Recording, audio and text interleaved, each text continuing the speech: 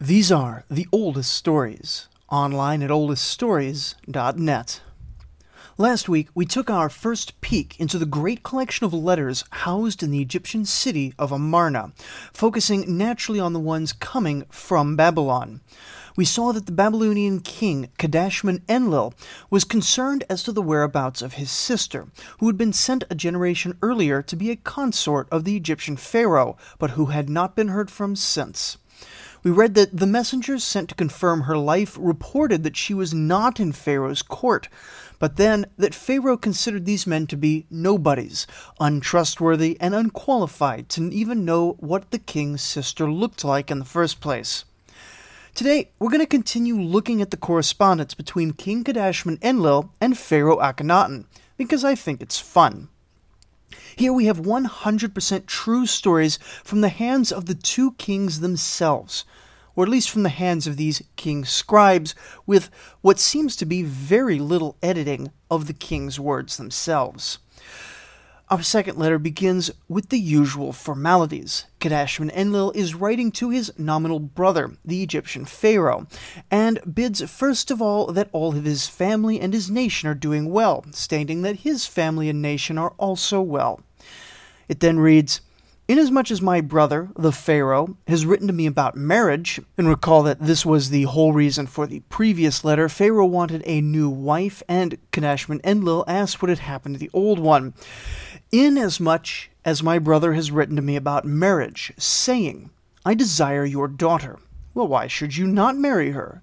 My daughters are available. My only rule is that the husbands must be kings or men of royal descent. This is natural, for no king gives daughters to those not of royal descent. That said, your daughters are also available. Why have you not yet given me one?" Now, part of the tablet is broken at this point, but it seems little else is discussed. For when it picks up, it reads, "Have some fine horses, 20 wooden pieces of furniture, a pile of gold, 120 shekels of silver. I send all this to you just as a greeting gift." Now, this is, of course, partly to show off the wealth and therefore power of Babylon, but also as a sort of advance payment, expecting the Egyptians to reciprocate with something of equal value. Also, 60 shekels of lapis lazuli I send as a greeting gift to my sister because she's your wife. Now, does this last bit mean that the matter of Kadashman-Enlil's missing sister has been resolved somewhere unrecorded in these letters? Perhaps. But it's perhaps more likely that the Kassite king is simply agreeing with the pharaoh because women are not important in themselves, only as bargaining chips in the political game, the functional equivalent of the fine horses and wood furniture that grease the wheels of international diplomacy. We don't have the pharaoh's reply, but it seems that at this point there was some interruption in the normal diplomatic process.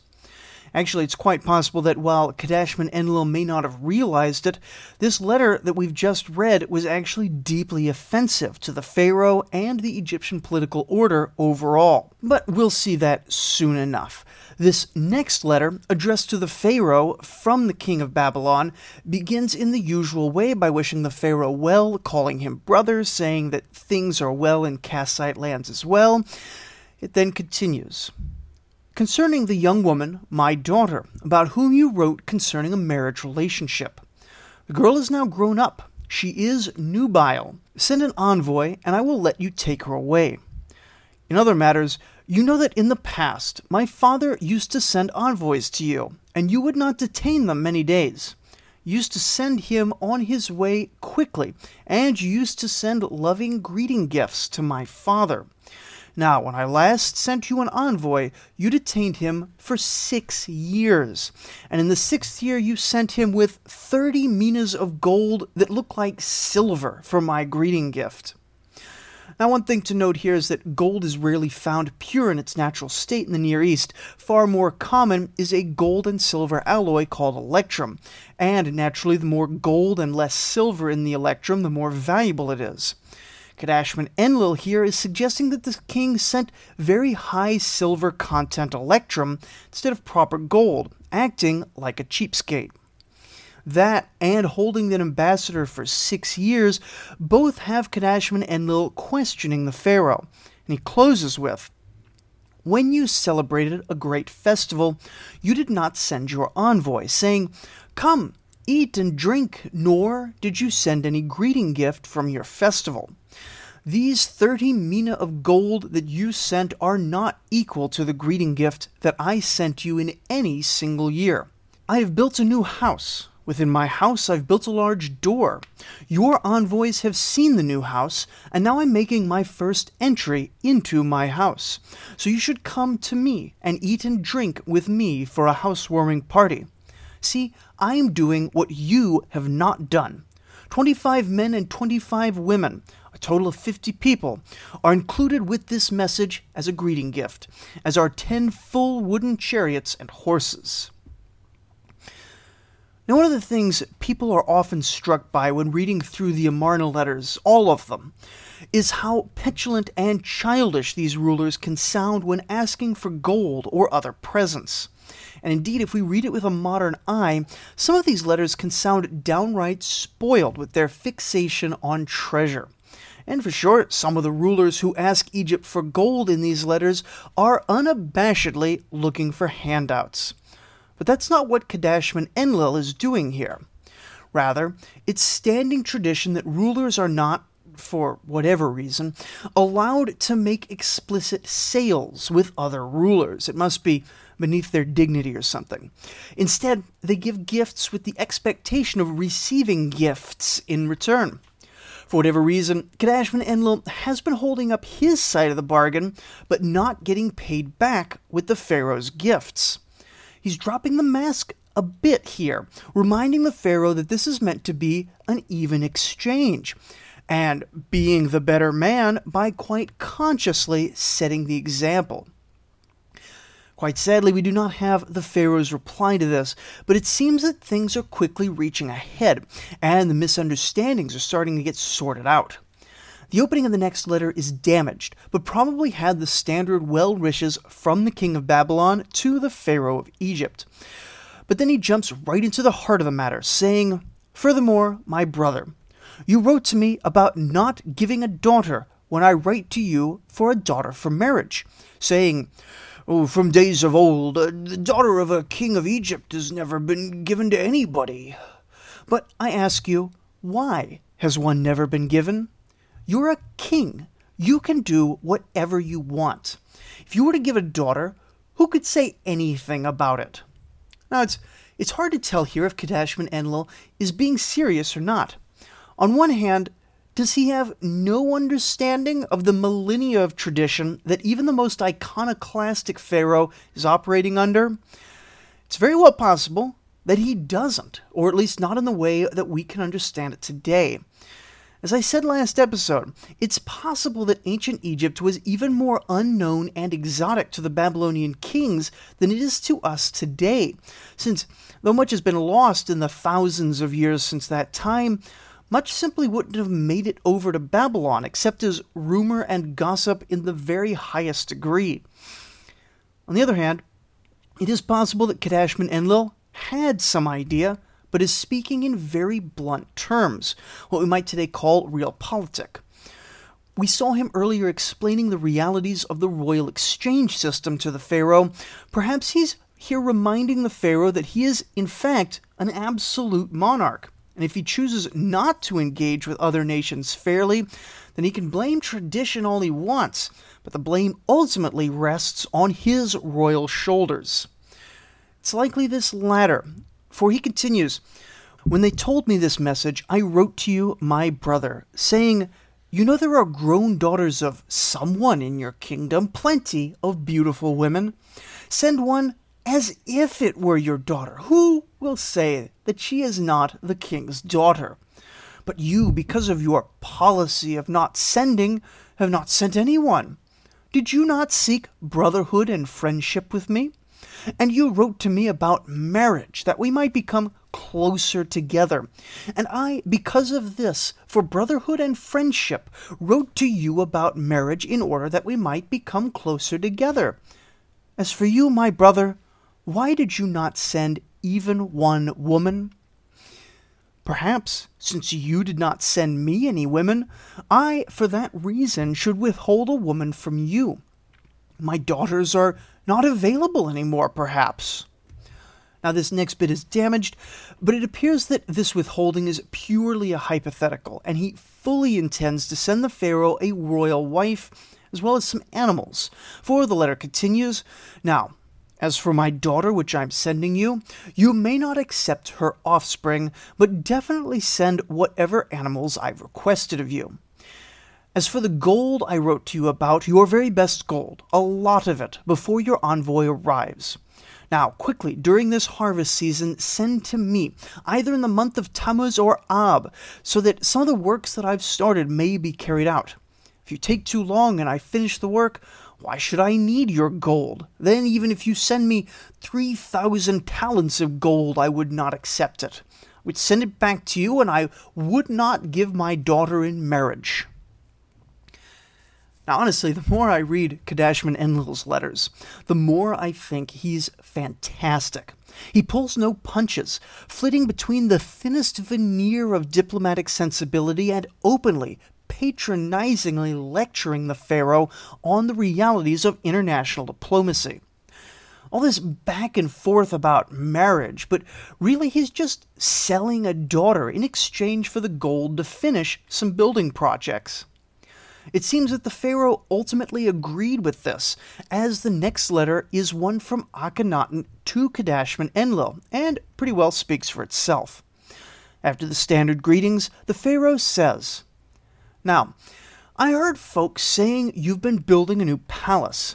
Now I've sent you possessions, necessities for your house, and now I'm preparing abundant possessions in anticipation of your envoy who's bringing your daughter. And when your envoy will return, I will send them to you. Now I've sent to you a greeting gift for the new house in charge of Shuti. 1 bed of ebony adorned with elephant ivory and gold, 3 beds of ebony adorned with gold, 1 headrest of ebony adorned with gold, 1 large chair of ebony adorned with gold, 5 chairs of ebony adorned with gold, 4 chairs of ebony adorned with gold. These things, all of the gold, its weight 7 minas, 9 shekels of gold. The weight of silver, some number lost, of minas, 8.5 shekels of silver. 10 footrests of ebony, some damaged bits, and then some more things of ebony, and then some more footrests of ebony adorned with gold, and then a sum of gold as well, though the amount is lost." Now this ultimately is a win for Kadashman Enlil. The things that Akhenaten is sending him are extremely valuable, and likely made up for at least a good chunk of what he's been sending in the past. Additionally, there is the promise of more treasure. After a number of years, it seems the pharaoh has grown a bit more mature in international relations, and is more willing to play ball with Babylon. Sure, who knows how things are going to go for the possibly missing sister, as well as the new daughter being shipped off, but that's a modern concern. As far as the king cares, daughters are just as much his property as lapis lazuli, silver, and slaves, to be disposed of as he pleases. But after this letter, Kadashman Enlil has perhaps filled his narrative purpose, and after 15 years on the throne, he shuffles off the mortal coil. We know he had some construction projects because he mentions them in his letters. But in the archaeological record, this era is so poorly attested that it's hard to tell what he built compared to what a successor with his same name 100 years later built.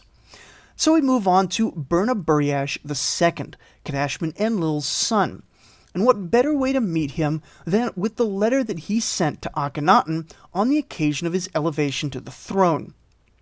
After the by now routine opening, Burnaburiash says to Pharaoh, "As formerly you and my father were on mutually good terms, now may you and I be on mutually good terms.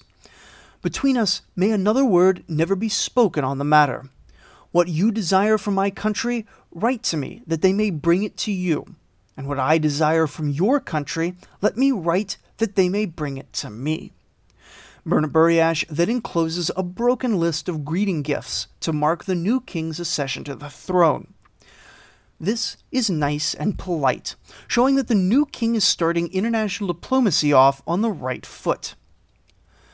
But stepping away from the Amarna archives for a moment, we also happen to know that Burnaburiash is not just sending these letters to Egypt. He will, over the course of his reign, send a daughter to Elam and a daughter to the Hittites. We even have a pair of letters from the governor of Dilmun, the modern island of Bahrain, which tell us that holding on to such a distant place was challenging, for even in desolate Arabia there were hostile raiders threatening Kassite civilization. The first of these letters, from Governor Ili Ipishara, tells of a Scythian woman who had come from across the sea to meet with the local authorities, who was directed to carry any diplomatic correspondence up to Babylon. This is typical, for though we first saw the Scythians pillaging and conquering, we must always remember that these vast ethnic groups are composed of many individual tribes and people, each with their own diplomatic goals. However, the governor is unable to help the Scythian woman very much because it seems that the local tribe of Ahlamu has stolen all the date fruits from the fields, setting back the major industry of the region, date wine manufacture, substantially. Still, the governor wants to rebuild the villages plundered in the Ahlamu raid, but is unable to, for it seems that a certain holy man in the region continues to have dreams about destruction, prophetic visions sent from the Sumerian gods, and the governor is unsure of what he should do, so he's asking the king for advice regarding all three of these matters. As is sadly typical, we don't know Burnaburiash's response, but whatever it was, it seems that the prophetic dreams came to pass, for a later letter begs the gods to guard the life of the governor. It says simply, "The Ahlamu certainly talk to me only of violence and plunder. Of conciliation they do not talk. My lord put it upon me to ask them to be peaceful, but they did not comply." It's unclear how much longer the Kassites were able to hold on to Dilmun, but it's likely that even during the relatively peaceful and prosperous period of Burnaburiash's reign, keeping so distant a land supplied and garrisoned may have been extremely difficult. Aside from this, he built quite a bit, and we have a number of economic records in Nippur from this particular period. But we have to return to the Amarna archives to get a sense of the progression of this part of his reign, where the next letter gets surprisingly intimate in the details of how Burnaburiash is actually feeling as a person. Following the standard well wishes for the pharaoh's well-being, and the standard greeting that is all is well with him and his kingdom, the next lines put lie to that very standard greeting. "From the day that my brother's envoy reached me, my body has been unwell, and his envoy has not on any occasion had the opportunity to eat food or drink spirits in my presence. When you ask your envoy, he will tell you this. Concerning my recovery, I'm still not fully restored to health. But when my body was unwell, and my brother did not express any concern for me, I was filled with anger, saying, 'Has my brother not heard that I'm sick? Why has he not shown concern for me? Why did he not send his envoy to look into my situation?' However, the envoy of my brother said to me, 'Yours is not a territory close by that your brother can hear and send greeting to you. The land is far away. To your brother, who is there to tell him that he should send an urgent greeting to you? If your brother could hear that you are sick, he would surely send an envoy to you.' And so I spoke to him in return, saying, 'Does my brother, the great king, have a distant land or one nearby?'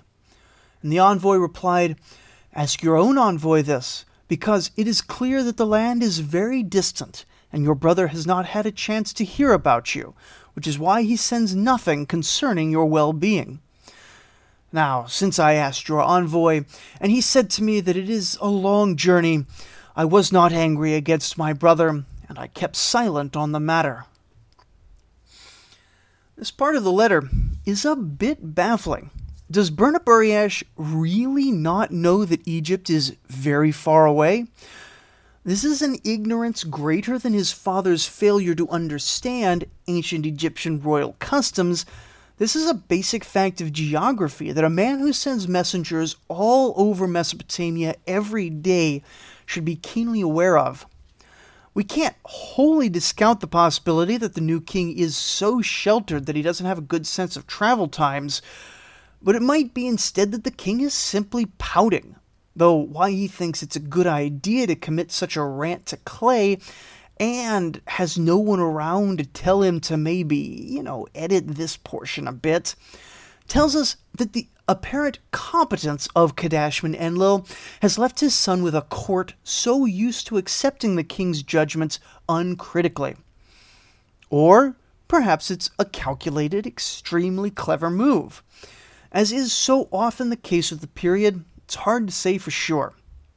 The letter continues, "Inasmuch as he has told me, in the land of my brother there is everything, and my brother doesn't want for anything, and in my land everything is found, and I myself lack for nothing. It's a beautiful thing that we have received from the past and from the hands of former kings. We send greetings mutually. May it be the thing that prevails between us." Following this wish for peace, about 3 lines of what seem to be mostly platitudes are missing.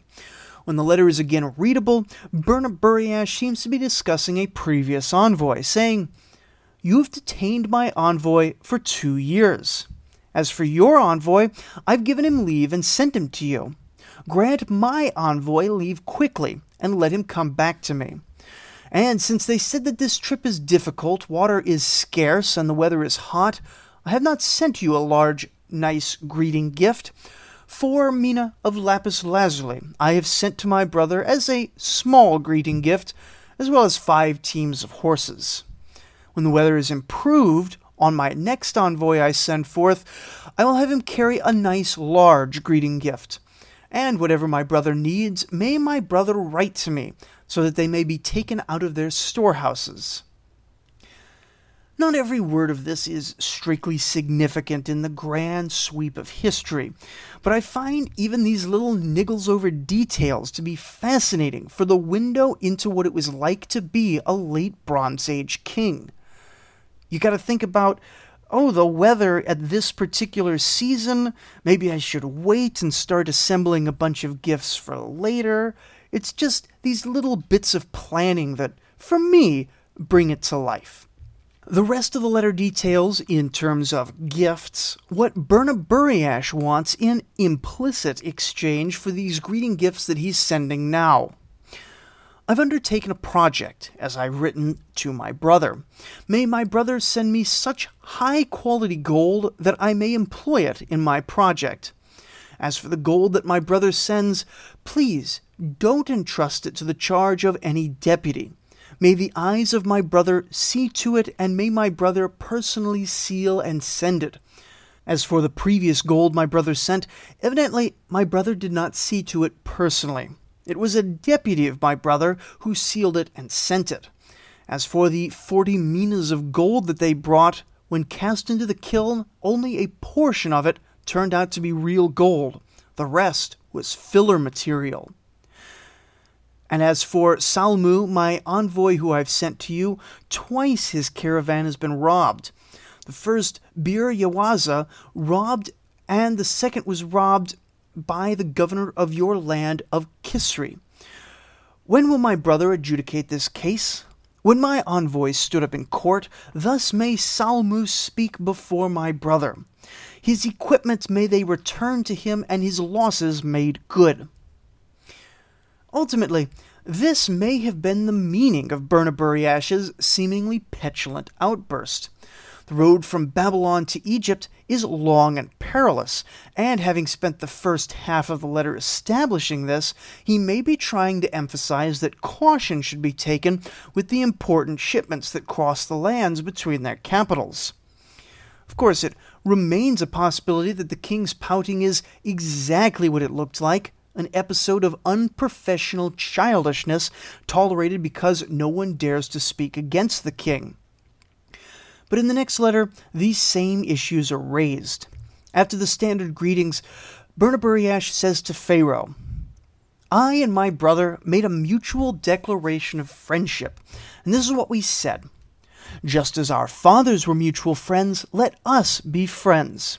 Now, my merchants who had set out with Ahutabu were detained in the land of Canaan on business matters. Canaan, or Canaan, here being the Levantine coast, approximately the modern-day nation of Israel, plus a bit of extra land. We will be seeing a lot of Canaan when it becomes historically important, but for now the cities and tribes here are mostly vassals of Egypt. After Ahutabu went on to my brother, in the town of Hinatona, in the land of Canaan, Shumhada, son of Baal-ume, and Satatna, son of Saratu, of the town of Akka, sent their man and slew my merchants and carried off their silver. Inasmuch as I have sent post-haste to your presence, interrogate him. Let him tell you what he saw.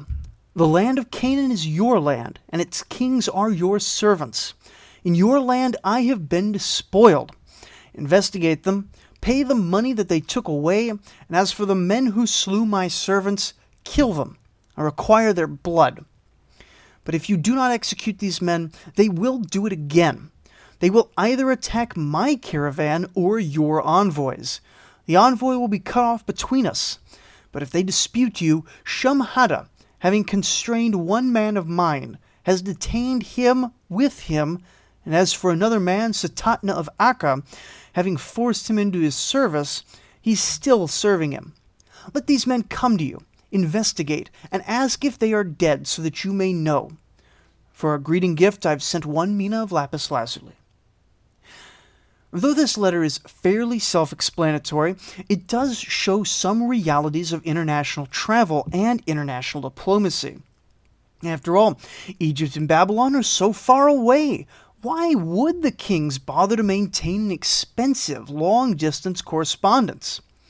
It's because of matters like these, but also because of matters like the next letter, which begins with a bit more whining about gold, but soon gets into the real meat of the matter.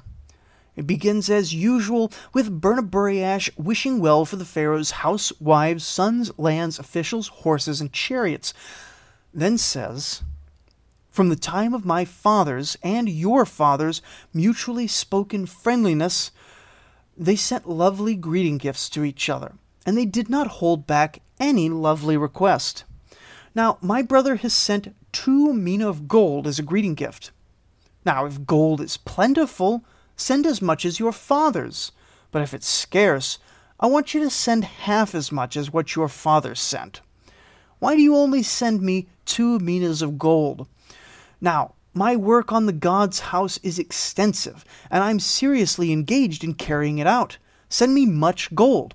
As for you, whatever you desire from my country, write to me, and let them bring it to you. Again, this can come off as whiny to us. Who does Bernaburiash think he is to be demanding that Pharaoh just send him gifts of gold? But we can't forget that Bernaburiash has been sending his own gifts, and he expects these gifts to be repaid. This is his best way to get gold for construction projects, buying it directly from the Egyptians. There are some contemporary letters, such as from the now struggling Mitanni kingdom, that really do seem like they're just begging for gold.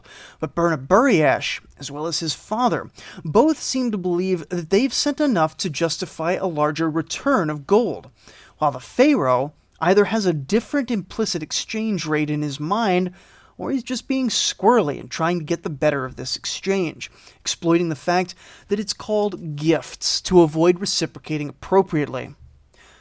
This is just a side issue, though. Bernaburiash's main concern is this.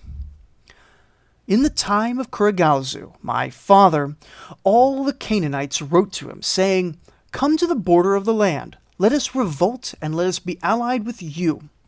My father wrote this to them, saying, "Forget being allied with me.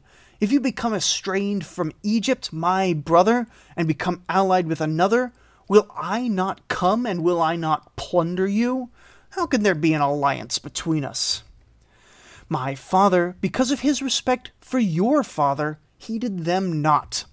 Now, as for the Assyrian, my vassal, who recently visited you, it was not I who sent him to you. Why have they on their own initiative come to your country? If you love me, they will conduct no business whatsoever. Send them back to me empty-handed. And with this letter he encloses a greeting gift of 3 mina lapis lazuli and 5 teams of horses. The last bit of this last letter is probably most significant for the story of Babylon going forward. There are actually 2 more letters, and a few more seem to have been from Babylon, but not from the king, instead being addressed to various princesses, but these are all badly damaged and seem to be mostly discussions of various gifts, some of which, though quite fragmentary, appear opulent. These are too damaged to read, though, and in any case they don't tell us anything we haven't already seen. And so we want to get back to the matter of Assyria, because it's the portent of a coming shakeup. Things have been quiet for centuries. Seriously, as we get to Burnaburiash's last letter and the year of his death, the year is 1333 BCE, having blasted through over 250 years in very few episodes. Which is, I have to say, a bit disappointing for me, since I've been doing quite a bit of reading to prepare for the Kassites. Like, the Kassites are, in a certain sense, the classical period of Akkadian civilization, and a lot of the best texts, indeed the very language, the standard Babylonian dialect language, comes from this period. It's hugely significant. But the fact is, there just isn't all that much we can say historically and politically about this period. Anyway, we're now getting into the interesting bits. Assyria, in an adventure that will be related in a future episode, has thrown off the shackles of Mitanni domination, only to find themselves in Babylon's sphere of influence. This is not where they want to be, and the growing city of Ashur has begun to throw their weight around in international diplomacy, sending envoys as if they were a major power to Egypt and the Hittites. We know that the Hittites rebuked them soundly, though as we will see, the Egyptians, despite Burnaburiash's urgings, appear to be a bit more cordial.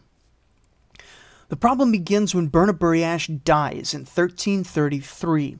His son, as one would expect, naturally takes over, but it seems that this son, Karahardash, was also the grandson of the Assyrian king Ashur-uballit, for as part of the supposed vassalage of Assyria, Burnaburiash had taken one of Ashur-uballit's daughters as his wife. Among the various Kassite groups, this was deemed to be unacceptable, and a revolt broke out, killing Karahardash in the process. However, Ashur-uballit was still in power in Assyria, and still quite powerful, and the killing of his grandson was an offense he could not endure. In what must have been a shock to the entire world order, the seemingly minor power of Assyria launched a lightning strike against the seemingly strong and dominant power of Babylon, driving chariots straight into Babylon itself and overnight overthrowing the Kassite candidate for king, replacing him with Kurigalzu II, still a member of the Kassite ruling dynasty, but one much more agreeable to the Assyrian king than the one that the rebels had put on the throne. Ashur-uballit took with him a nice chunk of territory in the north and forced a new treaty on the new king. While this would have consequences for Assyrian history, the main hit to Babylon was one of perceptions. The invincible power was now clearly weak, and Kurigalzu II would have a number of severe tests in his reign. From outside, the opportunistic Elamites struck hard on the eastern edge of the territory, though it seems that they were driven off without too terribly much fuss. At the same time, a group of bandits coalesced in what is still likely a badly depopulated South Sumer and attacked the holy city of Nippur itself, despoiling the great and recently rebuilt Temple of Esag-Dingir-Ene. The chronicle describes the bandit leader as a certain nobody who had no name and held no gods precious, and condemns him for spilling blood within the holy courtyard itself. Naturally, this certain nobody met a bad end, but an attack on the holy city, which had by now taken on the role of southern capital either formally or informally, was a bad look for the Kassite kings. In an attempt to make things better, Kurigalzu declared war on the people who put him into power in the first place, the Assyrians, now under a new king. This was a major campaign, with substantial pitched battles recorded at a place called Kilzi, deep in Assyrian territory, and a final climactic battle at Sugagu, only a day's march from the walls of Ashur itself. By now, however, we have chronicles from both Ashur and Babylon, each one declaring this final great battle as a victory for their side, complete and total with much slaughtering and capturing. Likely, it was a bloody battle, and throughout the entire campaign there were engagements that both sides could take credit for, but this decisive, pitched battle at Sugagu was probably, strategically, an Assyrian victory, for the Babylonians marched no further, did not sack Ashur, and concluded a treaty in which the boundary just shifted a little bit. But here both sides have established themselves as respectable great powers, though here at 1308 BCE, Babylon is now decisively on the downswing, while Assyria is rising. But I have to leave us at this cliffhanger, because there is little sense in going forward without taking a look at the story of Ashur itself and what they've been doing for the last few hundred years. But there's little sense in looking at Ashur without seeing the Mitanni kingdoms rise and fall first, which plays an important background role in Ashur's story. But there's no way of telling the Mitanni kingdom's story on its own. We have to look at the Hittites as well. All of which means that we're going to pause again after only a few quick episodes on Babylon to return to Anatolia. So join us next time as we bring the Hittites out of their own little dark age and into the fascinating and exciting Hittite Empire. Thank you for listening.